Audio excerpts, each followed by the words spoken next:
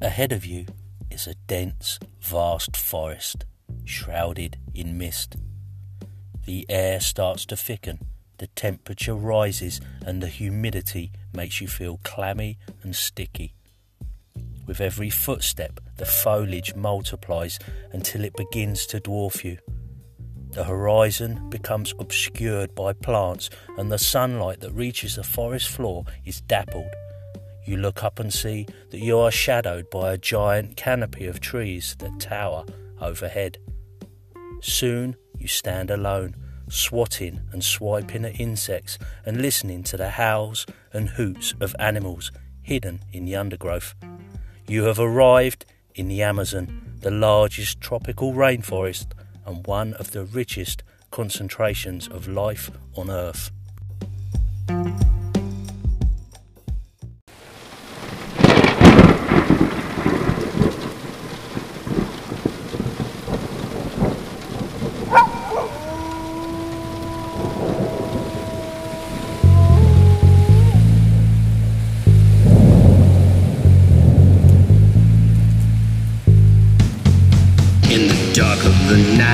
I've been searching for moons, for an evil ogre in an ancient room. Was a fortunate son of the OSR. Without a 10-foot pole, I wouldn't get very far. The ground was murky and I caught a look as the dungeon master opened up his grim-toothed book. And then I fell into a spike pit. Oh yeah, spike pit. Oh, a pit would have spikes in it.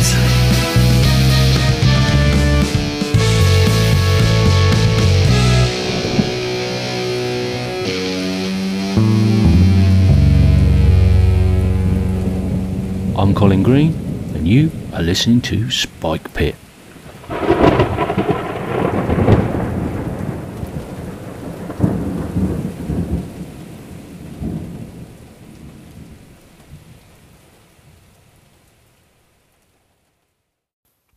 Home to more than 5 million species of plant, insect and animal, and over 1,500 of the world's bird species, the vast size of this habitat is hard to imagine.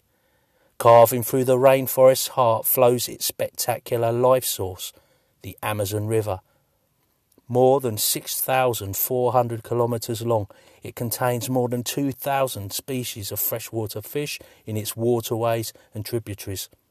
Animals in this environment can cover vast territories or rely on just one tree for their survival, but each, like its habitat, is extraordinary. Often the animals are also extreme. The largest snake in the world, the green anaconda, one of the fiercest fish in the world, the piranha, and the lethal poison dart frog, all live here. And they may be just the tip of the iceberg, as there are many millions thought to be left undiscovered. Oh look, there's a long-lost role player over there. Years of sunburn have scarred the shoulders. The eyes can no longer see further than a meter or so. And there's some strange muttering that they're always doing, probably to themselves. Yes, they've blended in well to their environment, especially all of the leafed clothing. They are truly walking parts of a jungle. Life is abundant because of its warm, humid climate. Amphibians and reptiles are abundant in the rainforest. The kind that you could encounter will depend on the time of day that you choose to explore the forests, pools and plant life. Hey Colin, Jason here. You'd asked for some more jungle stories. So I went down to Panama a couple times with the Army to their Jungle Operations Training Center in Panama. And this was after the invasion, like a year after the invasion that was done, and they reopened the school and all that. So that was all pretty fresh in the mind. So it was kind of surreal because you'd like walk walk in some of the areas and you'd see spray paint on the walls, where the unit was there. And I was one of the few guys in the unit that hadn't been down there during the invasion because the 7th ID went to Panama. But anyhow, the stories I can tell you probably are wildlife related. So when you checked into the school, we watched, I don't know, I remember it was a 2-hour video. It might not have been 2 hours, but it was, about the jungle and about the area and all the things that could kill you, the 200 different kinds of caterpillars that could kill you, from poison or whatever. Hold on, coming up to a minute. Hey Colin, it's John here from the Red Dice Diaries RPG podcast. I've just been listening to your episode where you posed the question, I don't know what it is about the jungles of Chult that's got me so fired up. And I don't know, man. I mean, don't get me wrong, I love the setting as well, as you know. And I think part of it's maybe due to the fact that it's both familiar and unfamiliar at the same time. Well, what do I mean by that? Well, it's familiar because you can still play your standard elves, humans, dwarves, whatnot from D&D 5th edition if you wish. It works using the 5th edition system, so it's all stuff that is very familiar to people. However, there's also an edge of the exotic, the strange, or the unfamiliar. So, you've got these weird other races that people can play if they wish. But there's also the setting itself is quite different from the normal fantasy RPG setting, making it a bit unique, but it still has elements in to make it familiar enough to play in. So I think that's the main strength of the Chult campaign. It's got enough familiarity that you can get straight into it, and you can occupy the same position as your player characters if they're people travelling to the Chult Peninsula, because you find out about it as your character does, or you can play natives and really just throw yourself into this strangeness and this exotic setting. Enjoying the episodes, dude. Keep up the good work. Stay safe. I'll catch you soon. They had a little zoo there, and they had monkeys in there. They're howler monkeys down there, which are these little monkeys that have like a tube in their throat, I guess is what they told us. I've never looked any of this up biologically. This is just off what we were told. But anyway, the howler monkey it would sound like it's a really big monster, a really big creature, but it's really this little monkey because it has this tube that kind of vibrates. And they had other monkeys, and I don't know if they were spider monkeys, but they had another monkey in there in the cage that the instructor would light a cigarette and smoke it, and then he'd hand it to the monkey, and the monkey would smoke the cigarette.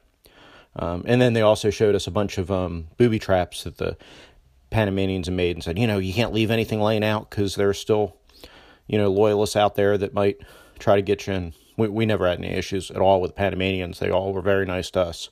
I really liked Panama. That would have been a good duty station, outside the Noriega years.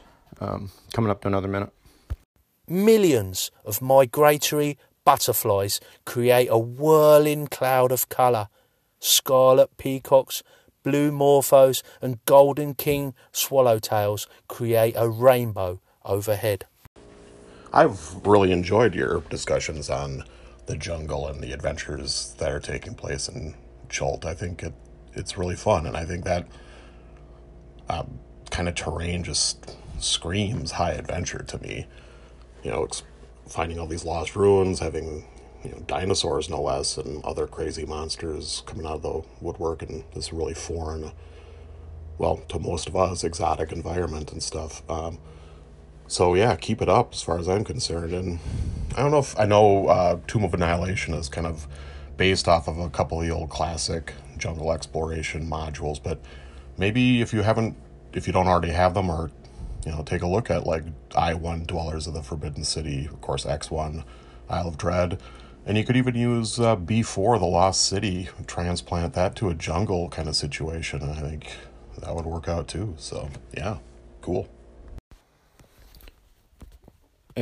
So we also had encounters with bats, and we all said they were vampire bats, and that's what the term everybody used. I haven't looked this up. I don't know if they're really vampire bats or they're just a different kind of bats. But what happened is, if you had to sleep in hammocks, because if you laid on the ground and you didn't cover up fully, what happened was these bats would drop down on the ground. They kind of like low crawl over, and I guess they had in their saliva they had where it would numb your body, right, or numb the area it touched. So they would, numb that area bite and numb and then lick the blood. And so the soldier would wake up and he'd have, it was like his hand being a puddle of blood. But the problem is they carried rabies. And that was back when the rabies shots were a series, the series that did a circle of shots in your stomach. And so we went down to JOTC twice, and both times we went down there, we had kids get bit by bats. I want to say vampire bats. A flash of ruby and gold followed a piercing shriek announces the arrival of the scarlet macaw. Curious, social and noisy, the macaw belongs to one of the most intelligent animal families on the planet, the parrots. These chatterboxes love company. They often mate for life and group together in large flocks of up to 100 birds. But macaws aren't all talk. They are able to use these tools and solve problems too. But the training was interesting. There was a lagoon there, like a little pond there at Fort Sherman, where the training was. And we were in barracks, and they had beer machines in the barracks, which was really cool. And the first time, even if, I want to say the drinking age in Panama is 18, and there was some discussion whether they're going to let 18-year-old soldiers, because in the U.S. it's 21, whether they're going to let the underage soldiers drink or not. We ended up drinking. But, yeah, beer machines in the barracks was kind of cool. But that lagoon, we do water training, the training where you get in the water and you take off your BDU pants, your utility pants, and you'd blow them up with air and use them as a float, and, do the same thing like with your rucksack. You'd have your waterproof bag, which is a bag you'd put your stuff in your rucksack, your backpack. You blow that up with air to make a float. We did stuff like that, which is pretty neat. There's all kinds of fauna in the jungle that's pretty nasty too. Black palm, look up black palm. Really nasty stuff. Beware the black caiman stealthily sliding through the water. This creature is so powerful that fully grown, protected by its scaly armour and strong jaws, it becomes an apex predator, unhunted by any other species. But yeah, and when you're actually in the jungle with, going through, land nav is a lot different, because we did a lot of land nav stuff. We were light infantry, too light to fight and too heavy to run kind of thing. Because we didn't have any vehicles inherent to our company, so it was all on foot. We were designed for jungles and urban areas. We went down to the LA riots too, the Rodney King riots. I was there for that. That's a story for a different time, isn't it? But yeah, the jungle's interesting. It's a mess. It's easy to get turned around in there. You can't brush against anything. Sleeping's a mess because of all the critters. You have to stay hydrated. We had people falling out left and right as heat casualties. But it was definitely fun. It was definitely an interesting experience. Hey, Colin. It's Hobbs. Always good to listen to you, my brother. And on the subject of 5e and Tomb of Annihilation, I have it. I ran it. We never actually got to the tomb. We only did a few sessions with a starter. Return of the Lizard King, I believe is what it was called, by Sean Merwin. We ran a few sessions of it and then it just kind of faded away. I think that I already had Kalmata in another jungle setting using a system that I'm not as fluent with, in a method that I'm not as experienced in. Just kind of faded away. But I've always felt like exhaustion in 5th level or in 5th edition is a really cool thing that you could use in a lot of different ways. Anyway, be cool, brother. Talk to you soon. Slowly winding through the branches is the long, strong anaconda. This snake never stops growing and becomes the largest in the world, killing its prey by wrapping it and crushing it to death. I also had a really good friend of mine, James Connerley, who got bit by a snake. It was I think it was a bushmaster. It was one of the most deadly snakes out there. And he got bit by the snake, and they medevaced him out. They medevaced him over to the hospital in Panama City. And he survived. And that was in January. And then on Memorial Day, which is March, but over Memorial Day, he died in a car accident the same year. So, You know, it's one of those things of, you know, it's your time to go. But James is a great guy. We rented a house out. We were at Fort Lewis at that time, and we rented a house out in, was that Tillicum right outside there? Anyway, whatever the little town was right outside right outside Fort Lewis, we rented a place there together. But yeah, it was just one of those things, you know, you get bit by one of the deadliest snakes in the world, and then a couple months later you die in a car accident. What are you going to do? Go, folks. By the people, for the people. I can take barely any credit for this episode. A few readings, stitching it all together a little bit, pulling a few strings. That's about it. It really carried by the callers in. In particular, I've got to say a big thanks, especially to Jason Connerley of Nerds RPG Variety Cast for chipping in with all his tales of exploration and adventure down in Panama. Big thanks also to Barney of Loco Ludus, doing his anthropologist stroke explorer in the style of, well, I would say David Attenborough.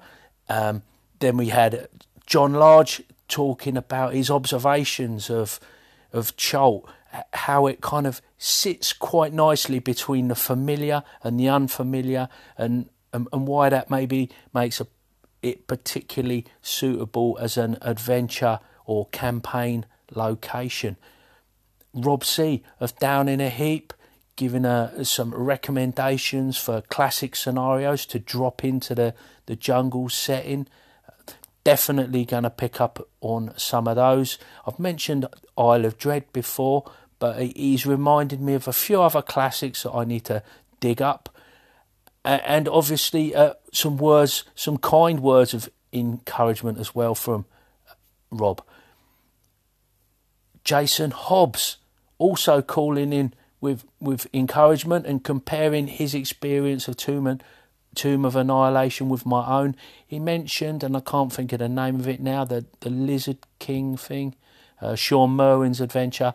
I haven't actually picked that one up at present. I believe it was sort of designed as an alternative way to start into the Tomb of Annihilation campaign. But it's something I would like to look at if I ran it again, or maybe I could adapt it. But really, I've got so many materials now. If I'm honest, it's getting a little bit overwhelming. Other than that, I don't think there's too much more to say. Big thanks to the pit crew over at Spikepit Patreon, a good number of which have called in. Also, last but not least, I want to thank you, the listener, for taking a bit of time out of your day to listen to old Spikepit. I hope you'll join me again soon for another episode. I'm already putting it together. I've got some call-ins on some slightly different stuff, but no doubt we won't get too far from the jungle. Take care, and I'll catch you later. I fell into a spike pit. Oh yeah, a spike pit. Oh, a pit would have spikes in it.